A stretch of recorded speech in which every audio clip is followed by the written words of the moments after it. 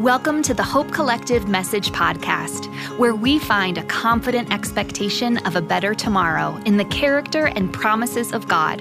To learn more about who we are, visit thehopeco.com. Here's today's message. Good morning. We get to stand in these moments, don't we?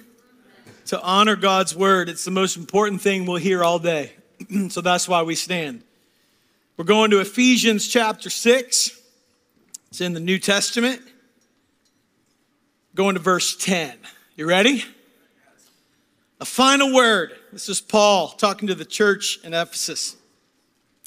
Be strong in the Lord and in his mighty power. Isn't it good to hear that? You can be that. Strong in the Lord and in his mighty power. Put on all of God's armor so that you will be able to stand firm against all the strategies of the devil. There is a devil, and he has strategies, but you can stand against him. Here's the thing. We've got to stop fighting each other, especially in the church. It should stop. Why? Because what does Paul say next? For we are not fighting against flesh and blood enemies, but against evil rulers and authorities of the unseen world, against mighty powers in this dark world, and against evil spirits in the heavenly places. You are not just a physical being, you are a spiritual being. And there is a spiritual attack, but there is a God who is more powerful. Verse 13, therefore put on every piece of God's armor so you'll be able to resist the enemy in the time of evil. Then after the battle, you'll be standing firm. Stand your ground, putting on the belt of truth and the body armor of God's righteousness. Aren't you glad you get God's righteousness instead of yours? And yet we still try for our own. For shoes, put on the peace that comes from the good news so that you will be fully prepared. In addition to all these, hold up the shield of faith to stop the fiery arrows of the devil. Put on salvation as your helmet and take the sword of the Spirit, which is the word of God. Pray in the Spirit at all times and on every occasion. Stay alert. Be persistent in your prayers for all believers everywhere. This is the word of God. Amen? Amen. You can have a seat. Thanks, bro. Before I jump in this morning, just a quick reminder. Tomorrow night at 6:30, we are having an all-church meeting that is annual, that our elders will be running. And this is an opportunity for you to hear what God's been up to. We're going to tell some stories. We're going to celebrate. We're going to have some financial transparency. That's always good, isn't it? Introduce some new elders and have a question and response time. Different than a question and answer. We probably have more responses than answers, but we will have responses. So you will get to bring any question that you've had. Maybe you're new here and you've got some things you want to know or ask. You can come. Maybe after today's message, you're going to want to come and ask some questions around that. But we would love to have you tomorrow night, 6:30 till 10 o'clock. Fully kidding. It's 8 o'clock, so now doesn't it feel shorter? So everybody's like, well, that's easy. I can do that. It's only an hour and a half. And we will have childcare. From infants all the way to 5th grade, and the staff will be taking care of your kids. I'd be afraid. Be very afraid, but that's just a service that they want to offer, and so excited to do that tomorrow night, 6:30. Come hang out with us. It'll be really good. Let me start by telling a story of my time in Lebanon about a guy named Nicholas that Terrence and I had the amazing opportunity to sit down with and hear his story about coming to faith. He grew up in a Christian home, Lebanese Christian. And it was during the time he grew up when Syria invaded Lebanon, and they took his dad prisoner and took him back to Syria. His mom had to sell everything they owned to get their dad out of prison after 4 years. They lived in poverty after that because of what she had to do. He had a deep hatred for the Syrian people, and he struggled with God. And one day, a girl invited him to church, and that's how the story goes, right? A girl invites him to church. And he meets the youth pastor, and they sit down, and he shares Jesus with him. And he said, man, it's the first time I heard Jesus in that way. He said, I agreed to meet again. And so the next time we met with the pastor and his girlfriend, and the pastor said, hey, I want to pray for you, and I want to read this passage of scripture over you.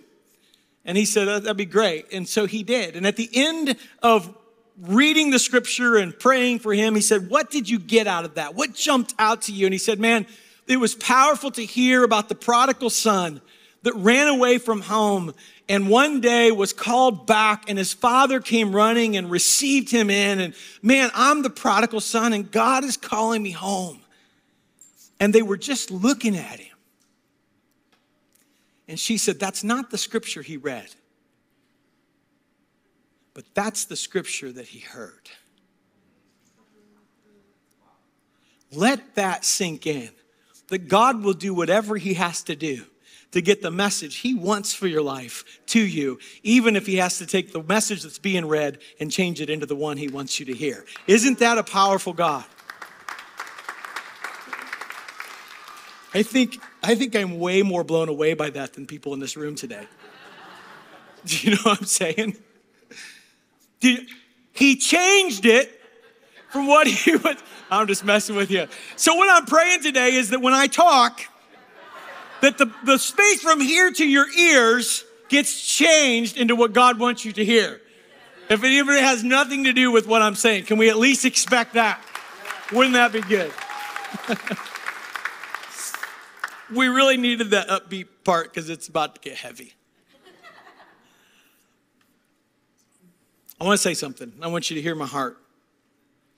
At the heart of the Hope Collective, the heart of the leadership of this church, the staff, the people who call this home, at the heart of this church is a deep desire to become like Jesus.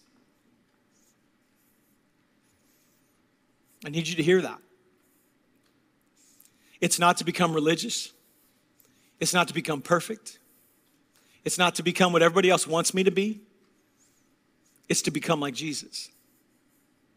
At the heart of everything we ask you to be part of, everything we do on a Sunday, everything we ask you to jump into is a desire for you to become like Jesus. That our vision as a church, no matter what it is we're doing, is to become like Jesus in such a way that it transforms us from the inside out so that we go to our neighborhoods and when we go to our community and we go to our jobs, people see Jesus more than they see us. That is at the heart of this whole thing, is to help you become like Jesus. And so for the last 3 weeks, we've exposed the enemy of our soul that is attacking our lives to keep us from becoming like Jesus. We talked about it. Matter of fact, John Mark Comer says this about it. The devil's primary strategy to drive the soul and society into ruin, which is his goal, it's called despair, is deceptive ideas, he lies, that play to disordered desires, our flesh, which are normalized in a sinful society, the world. The world, the flesh, and the devil. The past 3 weeks, we've exposed that that's the trifecta coming after your heart. And Jesus came to die so that those would be defeated and you can become like Jesus. So we've exposed them, and let me help you understand. The devil did not in that moment, the enemy of our soul, go, now they know. Darn it. Got to move on some other church because this church figured it out. It's not what he's doing. Do you want to know what he did? The moment you found out his plan and his strategy, he doubled down on every place he has a foothold in your life. And he's coming for real. To be enlightened to the enemy's strategy is to simply be aware that he hates you. And so we need Jesus. And we need the power of the Holy Spirit. Next week, we're going to paint a picture of what it looks like to rise up and resist that attack. It's the resistance, right? It's like, whoo, rise up. You know what I mean? Like sometimes Christians act like the most defeated people in the world when you're the most victorious people in the world. So we're going to rise up and we're going to do what God is asking us to do, not because we have to, or someone told us to, or we got to work hard enough at it, but because it's what he's doing in us so that he can do something through us, right? So we're going to do that next week.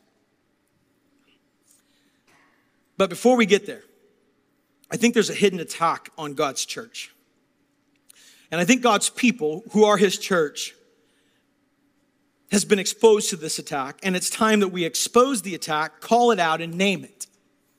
Because if we can name the attack, then just maybe we can live victorious.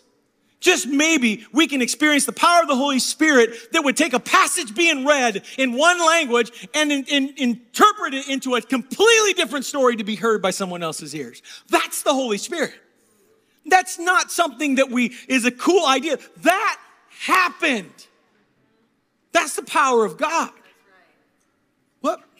How many of you saw that happen? Can everybody just give me a second here? Because they're all numbered. Thank God. Somebody, if I just wouldn't get so excited, maybe. Okay, so here we go. Oh man, I'm not gonna blame that on the devil, just my own clumsiness. This week's message was supposed to be the concluding message to the series Counterfeit Kingdom until Monday of this last week. And I felt like God, through the power of the Holy Spirit, spoke to me and our team and said, no, we need to expose something bigger and greater. And so I need you to set that plan aside, and I need you to do this. And so we are. We're going to listen to what God is asking us to do. And I'm telling you, it's come at a cost. Because when you step into obedience with God, you're going to face resistance from the enemy. But we're doing it anyway. And so here's what I think God wants to say to us as a church. Remember, at the heart of the Hope Collective is a deep desire to what? Become like Jesus. The only way we do that is through the power of the Holy Spirit, period. The only way we become like Jesus isn't that you go try harder. The way we become like Jesus isn't that you work on it more. The only way we become like Jesus isn't that you let the shame and the guilt and the condemnation win out every time you hear a message like this. The only way we become like Jesus is if we let the Holy Spirit inside and partner with him through humility to transform us. That's how we grow. That's how we change. That's what God is wanting to do. But there is a counterfeit to that spirit at work in the church today. So God has given us the Holy Spirit. Jesus said, I have to leave so the Holy Spirit can come because you're going to need it because he's your helper and he's your source and he's your power. And the enemy of our soul has handed the church a counterfeit to that power. And we, every one of us, are living in some form or in some way under it. It's at work in the church today. It's at work in Christians today. And it is not of God. And it is in most of us, if not all of us, and to some degree, in some of us more than others. And here's what it is. Here's what God is asking us to expose. A religious spirit. Another way you can say this is the spirit of religion. In the past 6 years, we've said death to religion. We've actually said the only thing not welcome here is religiosity. We're just not going to put up with it in this church. Everybody's welcome. Everybody can come in. Not religiosity. Not a religious spirit. It's not welcome here. So we said death to religion. Now let me tell you what I believe religion is. Religion is simply driven by self-effort and works to accomplish the thing God wants to do in your life without God.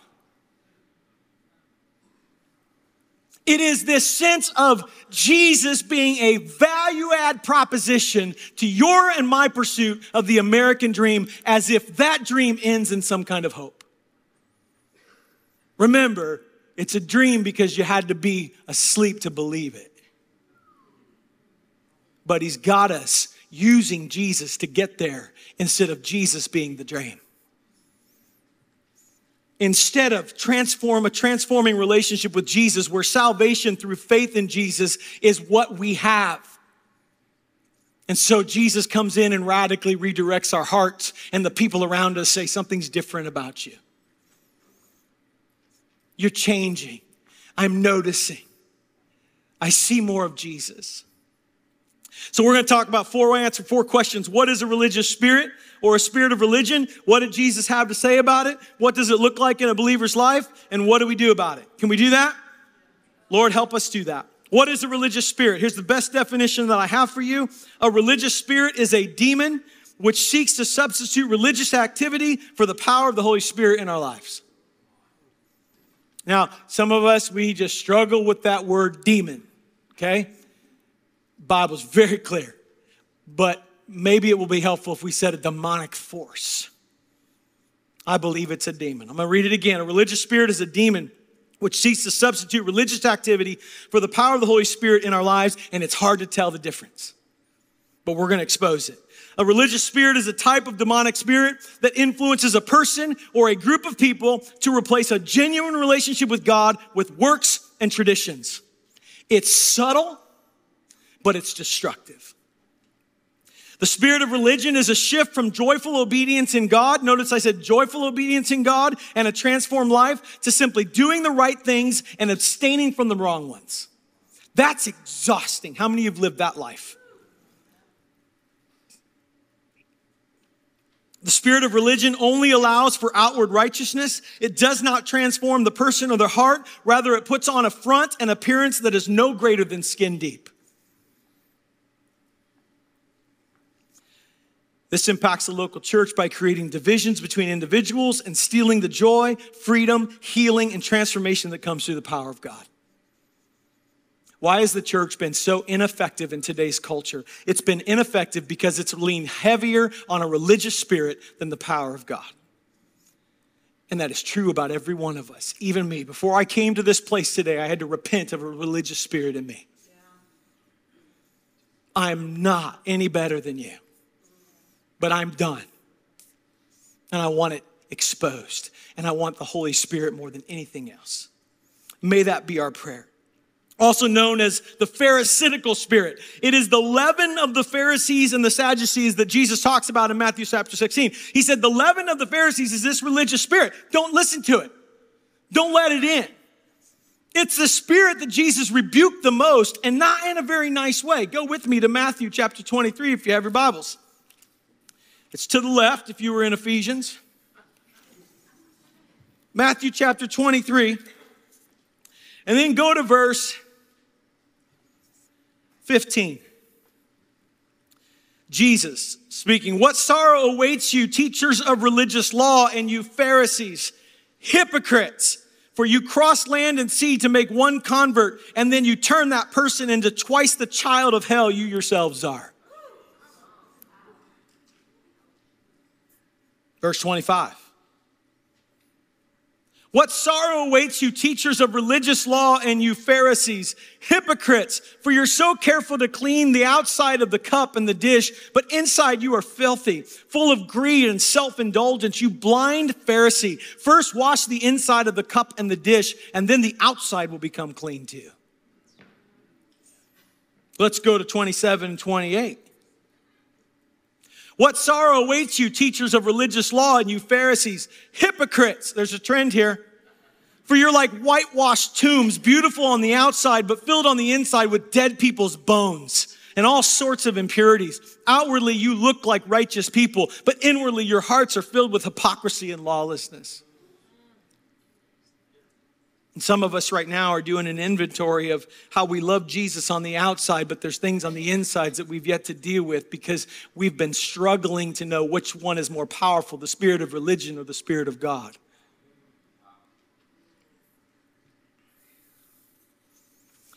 It is a counterfeit of the true love of God. It promotes rituals over relationship with God, formulas over following God's lead, tradition over truth, doing over being, and obligating God's reciprocity based on our religious activity. Matter of fact, if you go to Matthew 15,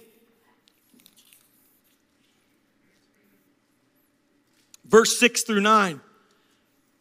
In this way, you say, don't need to honor their parents, and so you cancel the word of God for the sake of your own tradition. You hypocrites. Golly. Isaiah was right when he prophesied about you, for he wrote, these people honor me with their lips, but their hearts are far from me. Their worship is a farce, for they teach man-made ideas as commands from God.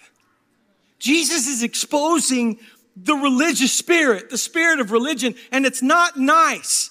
He's speaking to it. And I believe he's trying to tell us as a church, where does it exist in your life? And wherever it does, ruthlessly go after it because it's keeping you from what God has.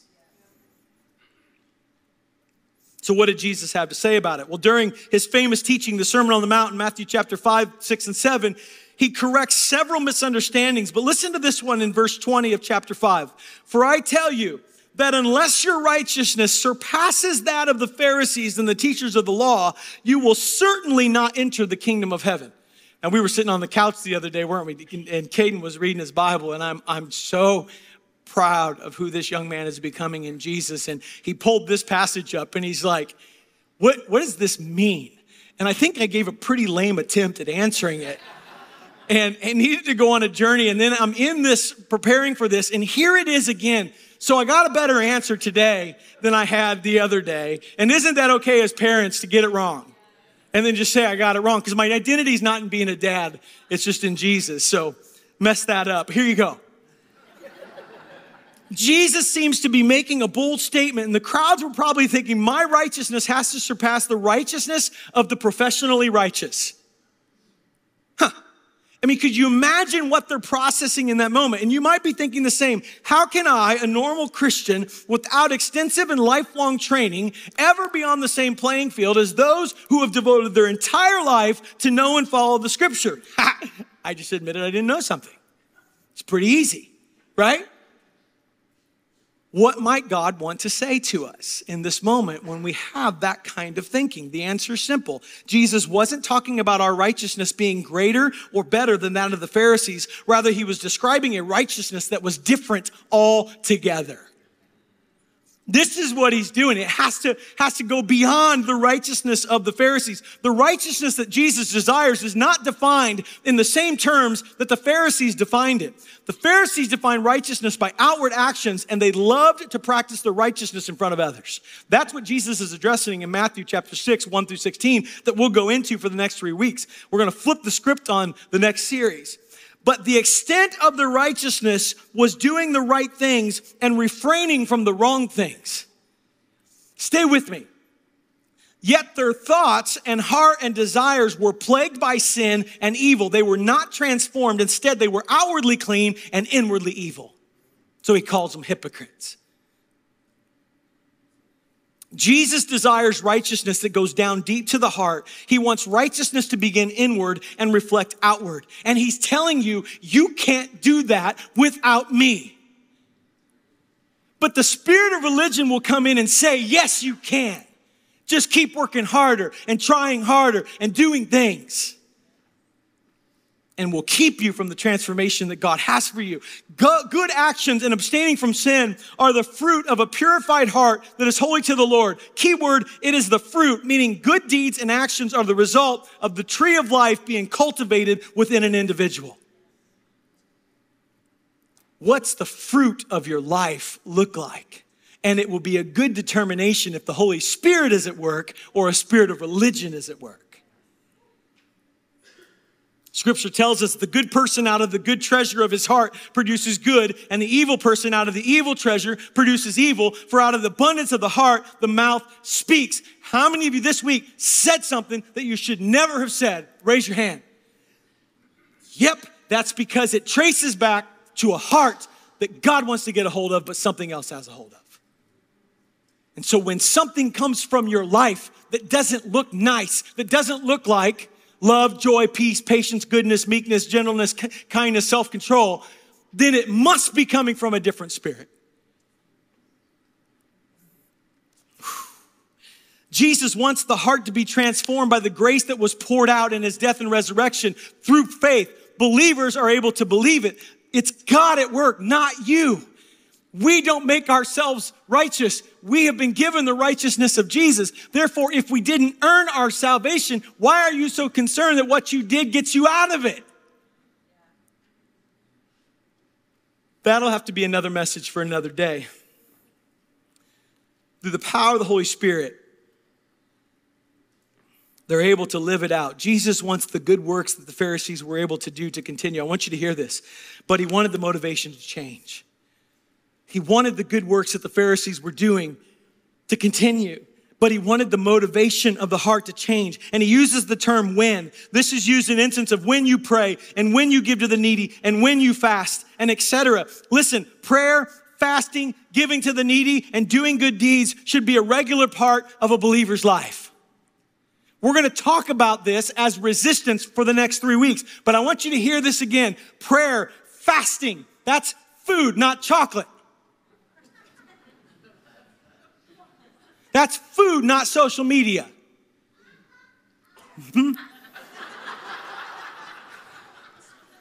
Giving to the needy and doing good deeds should be a regular part of a believer's life. When you hear should be a regular part of the believer's life, how many of you are hearing shame, guilt, and condemnation? If you hear it at all, that means the voice of a religious spirit is speaking in your ear. And you've given it power. Because God will not use that. Therefore, there is now no condemnation for those who are in Christ. Just an invitation to be like Jesus. But the mentality should shift from begrudging obligation to a joyful opportunity. Man, if following Jesus is something you feel like is a duty instead of a delight, then either find Jesus or stop. It's just not worth it. Because you've got a religion, not a Savior. You've got a religion, not a Lord. And let's go one step further. You got a religion, not a treasure. Because as you stay in the faith, he goes from Savior to Lord. And if you stay long enough, he'll go from Lord to treasure. And you'll sell a field just to get it. When the joy and love of the Lord are truly known and experienced, individuals cannot help but live in such a way that produces more love and provision into their families and friendships and community and world. And would to God we stop fixating only on our families and get to friendships and community and the world. It's called the resistance. Some people get so wrapped up into a spirit of religion that their beliefs, actions, and life don't even reflect the Scripture. Scripture, God's word, makes it clear that salvation comes only by grace and through faith. Additionally, it makes clear the expectation of growth and sanctification within a believer's life. I'm not stepping into this just to get heaven. I'm stepping into this to become like Jesus. I'm not stepping into this just to be forgiven. I'm stepping into this to become like Jesus. I'm not stepping into this just so I wake up with a clear conscience because of what I did or didn't do. I'm stepping into this to become like Jesus because I get Jesus. That's what this is about. That's the Holy Spirit and the power of God. Jesus commanded disciples to make disciples, not converts. Disciples are on an ongoing journey of becoming like their disciple maker. What did I say at the beginning? The heart of the Hope Collective is a deep desire to become like Jesus. But the spirit of religion will keep you from it. Another downside is that it brings division and separation to a community of believers. And those struggling with a religious spirit are often more concerned about themselves than others. This isn't your church. I need you to hear me. If you call this church home, this isn't your church. The problem starts when we call it our church and then we start demanding things that we want versus what God wants. This is his church.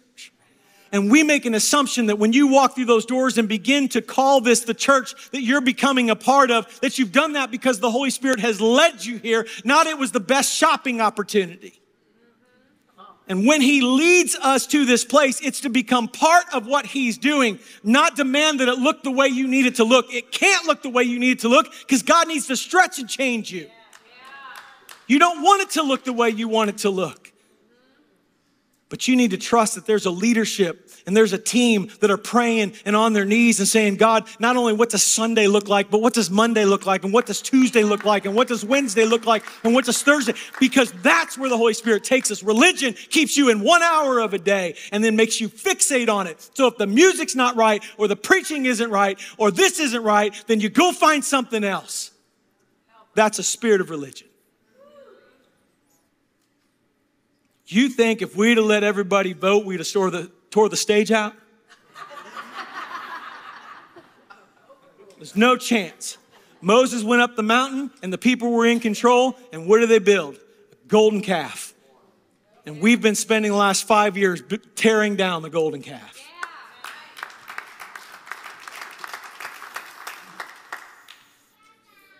Those struggling with a religious spirit are often more concerned about themselves than others. And when this is the case, love does not abound. And when love does not abound, the atmosphere is tense. And it is missing out on all the goodness that the Lord created community and close relationship to be. So what does it look like to believe in? What does it look like in a believer's life? Matthew 7:15-20. Beware of false prophets who come to you in sheep's clothing, but inwardly they are ravenous wolves. You will know them by their fruits. Do men gather grapes from thorn bushes or figs from thistle? Even so, every good tree bears good fruit, but a bad tree bears bad fruit. A good tree cannot bear bad fruit, nor can a bad tree bear good fruit. Every tree that does not bear good fruit is cut down and thrown into the fire. Therefore, by their fruits, you will know them. Some of you are like, stop judging me. Just looking at the fruit. I ask people into my life to look at the fruit. What do you see? And when it doesn't measure up to the fruit of the Spirit, it's probably a spirit of religion. All right, I'm going to give you 25 warning signs of religious spirit, and I'm not going to unpack. I just looked at the clock. I know, I'm good. 25, I can get through these really fast. Because I'm not going to spend time on it. I'm not going to unpack them. We'll laugh at some of them, right? Here's what I want you to do as I read, and these are 25. Matter of fact, Rick Joyner, if you want to look him up, did a study. He came up with these 25. There's actually probably thousands that are evidence of a religious spirit in our lives. If you're guilty of any of these 25, we go on a journey, right? Right? Oh, I hope so. Because as a church, that's what we're praying, that God reveals it all. And that we can live by the power of the Holy Spirit instead of a religious spirit. So I'm going to give these really quick, 25. Here's what I want you to do. If one of them's you, just kind of go like that. If another one's you, just go like that. If there's another one, go like that. I don't think you'll have 25, but you might. But you might get 10. You got that, okay? So just keep track. Here we go. You ready? Number one, will often see as their primary mission the tearing down of what they believe is wrong. Whew. Wouldn't it be great if the world knew more about what we were for than what we were against? 2, will be unable to take a rebuke, especially from those they judge to be less spiritual than themselves. Will have a philosophy that will not listen to men, people, but only to God. Hey, God speaks through men, through women. That's how God speaks. His word through men, spiritual ones. Will be inclined to see more of what is wrong with other people, other churches, etc., than what is right with them. Will be subject to an overwhelming guilt that he can never measure up to the Lord's standards, or she can never measure up to the Lord's standards. Will keep score on their spiritual life. Will believe that they have been appointed to fix everyone else. Now, hey, listen, if you spot it, you got it. I'm just saying, right?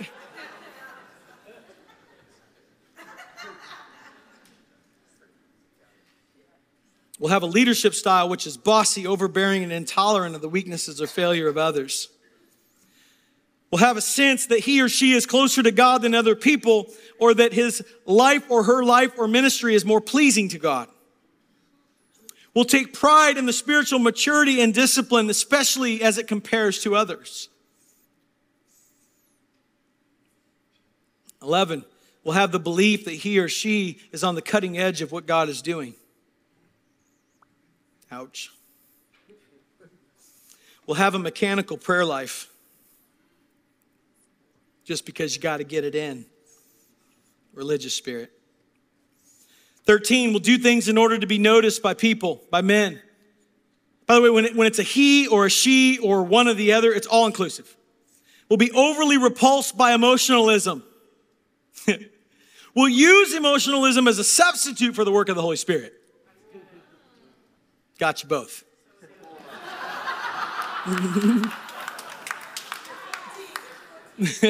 Yeah.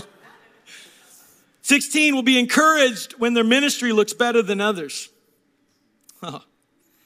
17 will glory more in what God has done in the past than what he's doing in the present. 18 will have the tendency to be suspicious of or to oppose new movements in churches, etc. 19 will have the tendency to reject spiritual manifestations that he or she does not understand. To your own peril. 20 will overreact to carnality in the church. That's the Christian that hears somebody struggling with something and goes, somebody cusses. It's a religious spirit.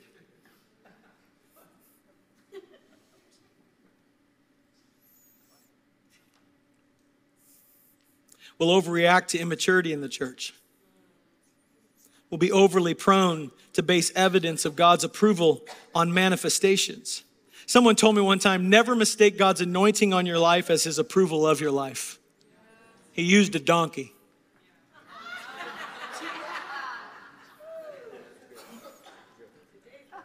Mm-hmm. 23 will be unable to join anything that they do not deem as being perfect or near perfect. 24 will be overly paranoid of the religious spirit and quick to recognize it in others, but not in themselves.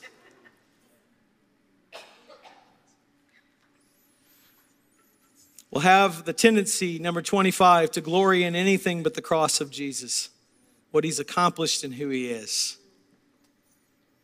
When you have a greater need to be seen than Jesus be seen, there's a religious spirit. By show of hands, don't put your number up. How many were implicated on any level? Me too. And thank God for the Holy Spirit that has asked us to go here so he can expose it. And so we can name it. And when we name it, we can say, wherever it is, God, hunt it down in me. You know how he does that? Through the power of the Holy Spirit, through God's word, and by surrounding yourself with people who will see the fruit and tell you what it is. Let me give a warning as the band comes. Not about the band, but let me give you a warning. Thought about that as I said that. Yeah. Let me give you a warning. Here it is. Because we're going to respond. Plenty of time. We must be cautious and careful in accusing others of having a religious spirit. Because it's really hard to prove. One of the things I love about 12-step ministry is you never judge the other person. And the moment you do, you spot it, you got it. It's a reflection of what's going on in you. What you need to be doing right now is looking in the mirror. Inviting the Holy Spirit through humility to join you, or you join him, and rooting it all out, because the world doesn't want your religious spirit, because it is the spirit of all religions outside of God, and it's hard to prove.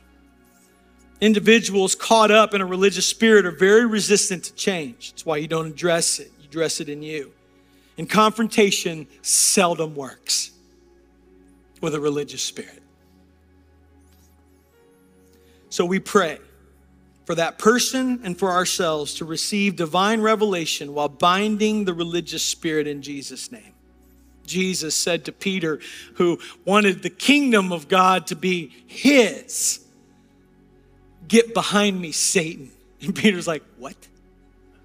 He said, you don't have in mind the things of God, but the things of man. That is religion.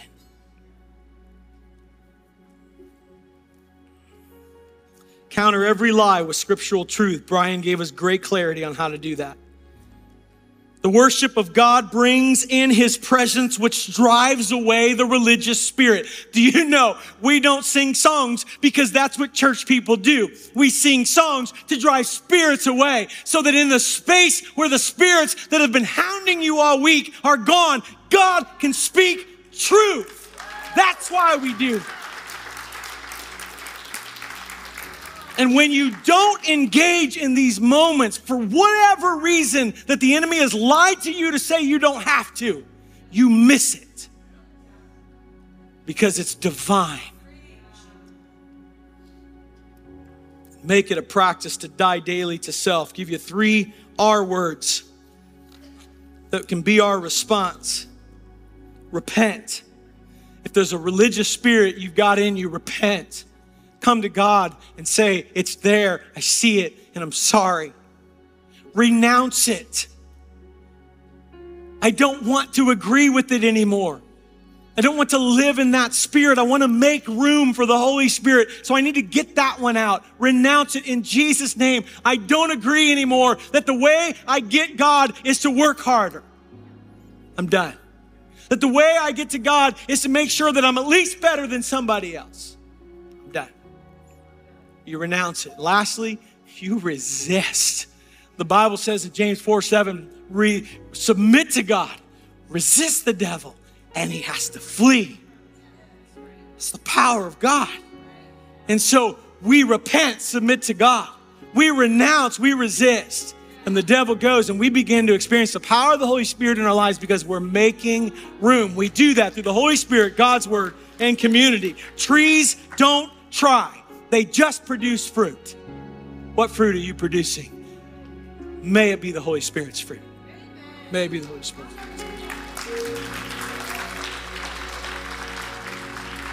Then, one more thing. As we sing this song, this is our opportunity to respond. First service, I was so blessed that by the time I got to this moment, there was a man sitting right here, kneeling, weeping, because he called out the religious spirit. This space is always open. Sometimes you got to move toward God. We got to get out of our comfort and make a move. Sometimes it's to turn and kneel. But can we go to God today and repent of our religious spirit? And can we invite the Holy Spirit on a journey with us to become like Jesus? That's what we want you to do during the song. Not just sing, but react and respond. Let's do business with Jesus today because he's here and he's willing and he's ready. Sing it.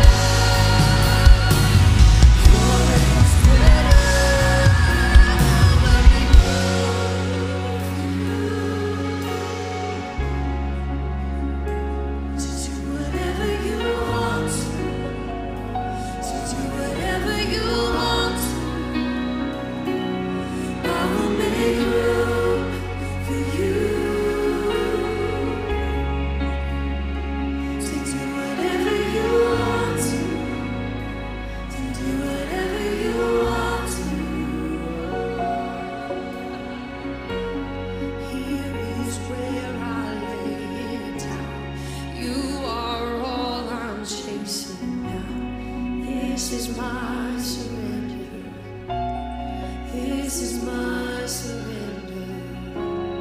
Here is where I lay it down. You are all I'm chasing.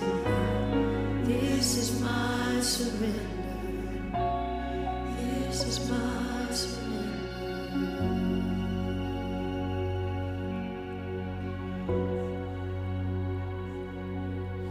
Create in me a clean heart, oh God, and renew a right spirit within me. Create in me a clean heart, oh God, and renew a right spirit within me. Cast me not away from thy presence, O Lord. Take not thy Holy Spirit from me. Restore unto me the joy of my salvation, and renew a right spirit within me. Create in me a clean heart, oh God. Come on, church, sing it out. Make it a prayer. Renew a Right spirit within me. Create in me a clean heart, oh God. And renew a right spirit within. Come on, here's the prayer. Cast me not away. Cast me not away from thy presence, oh Lord. Take not the Holy Spirit from me. Restore unto me the joy of my salvation, yes, and renew a right spirit within me. And renew a right spirit within me.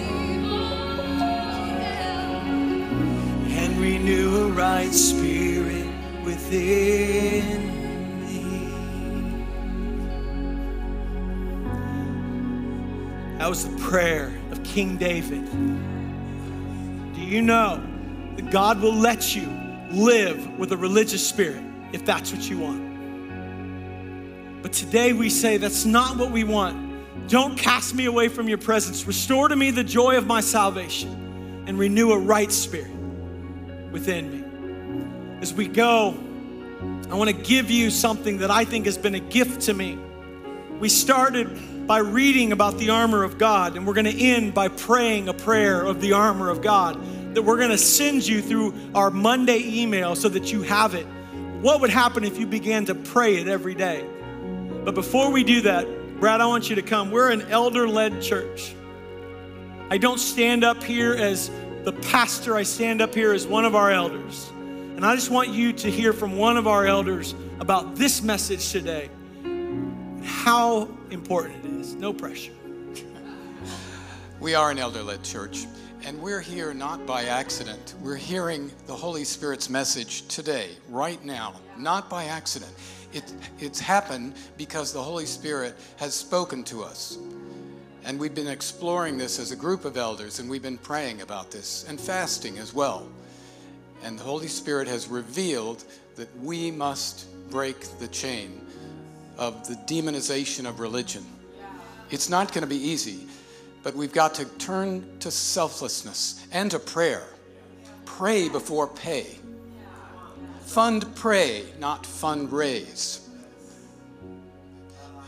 Yeah, that's good. So we are in unity, and I hope you'll come tomorrow night.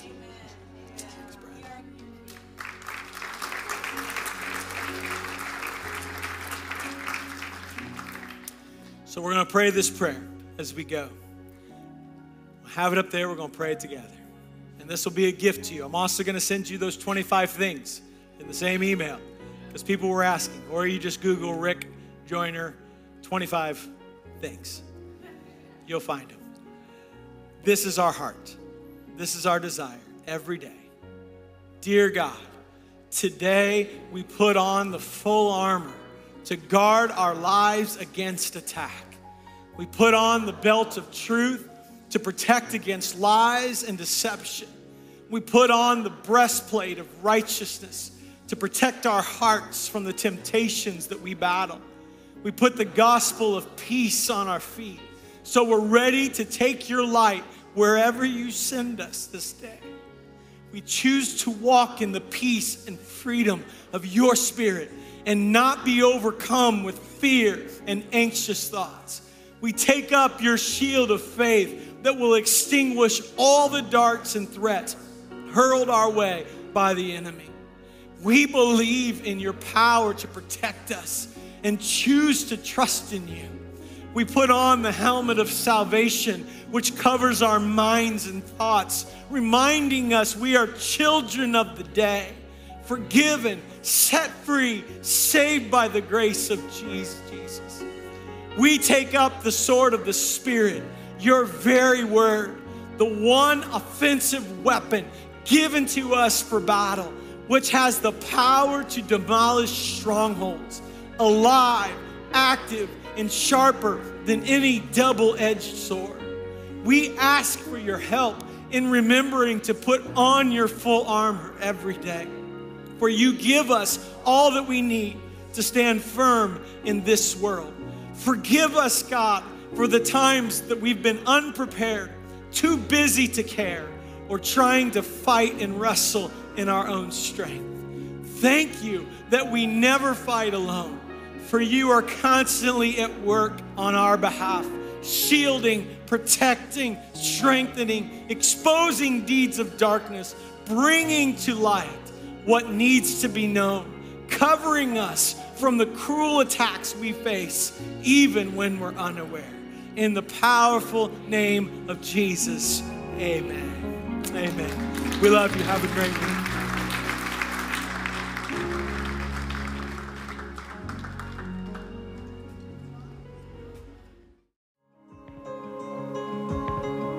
Thanks for spending time with the Hope Collective. If you appreciated this message, we hope you'll subscribe to the podcast or share it with a friend. You can also leave a rating or review, which will help other listeners find us online. Thanks again for joining us.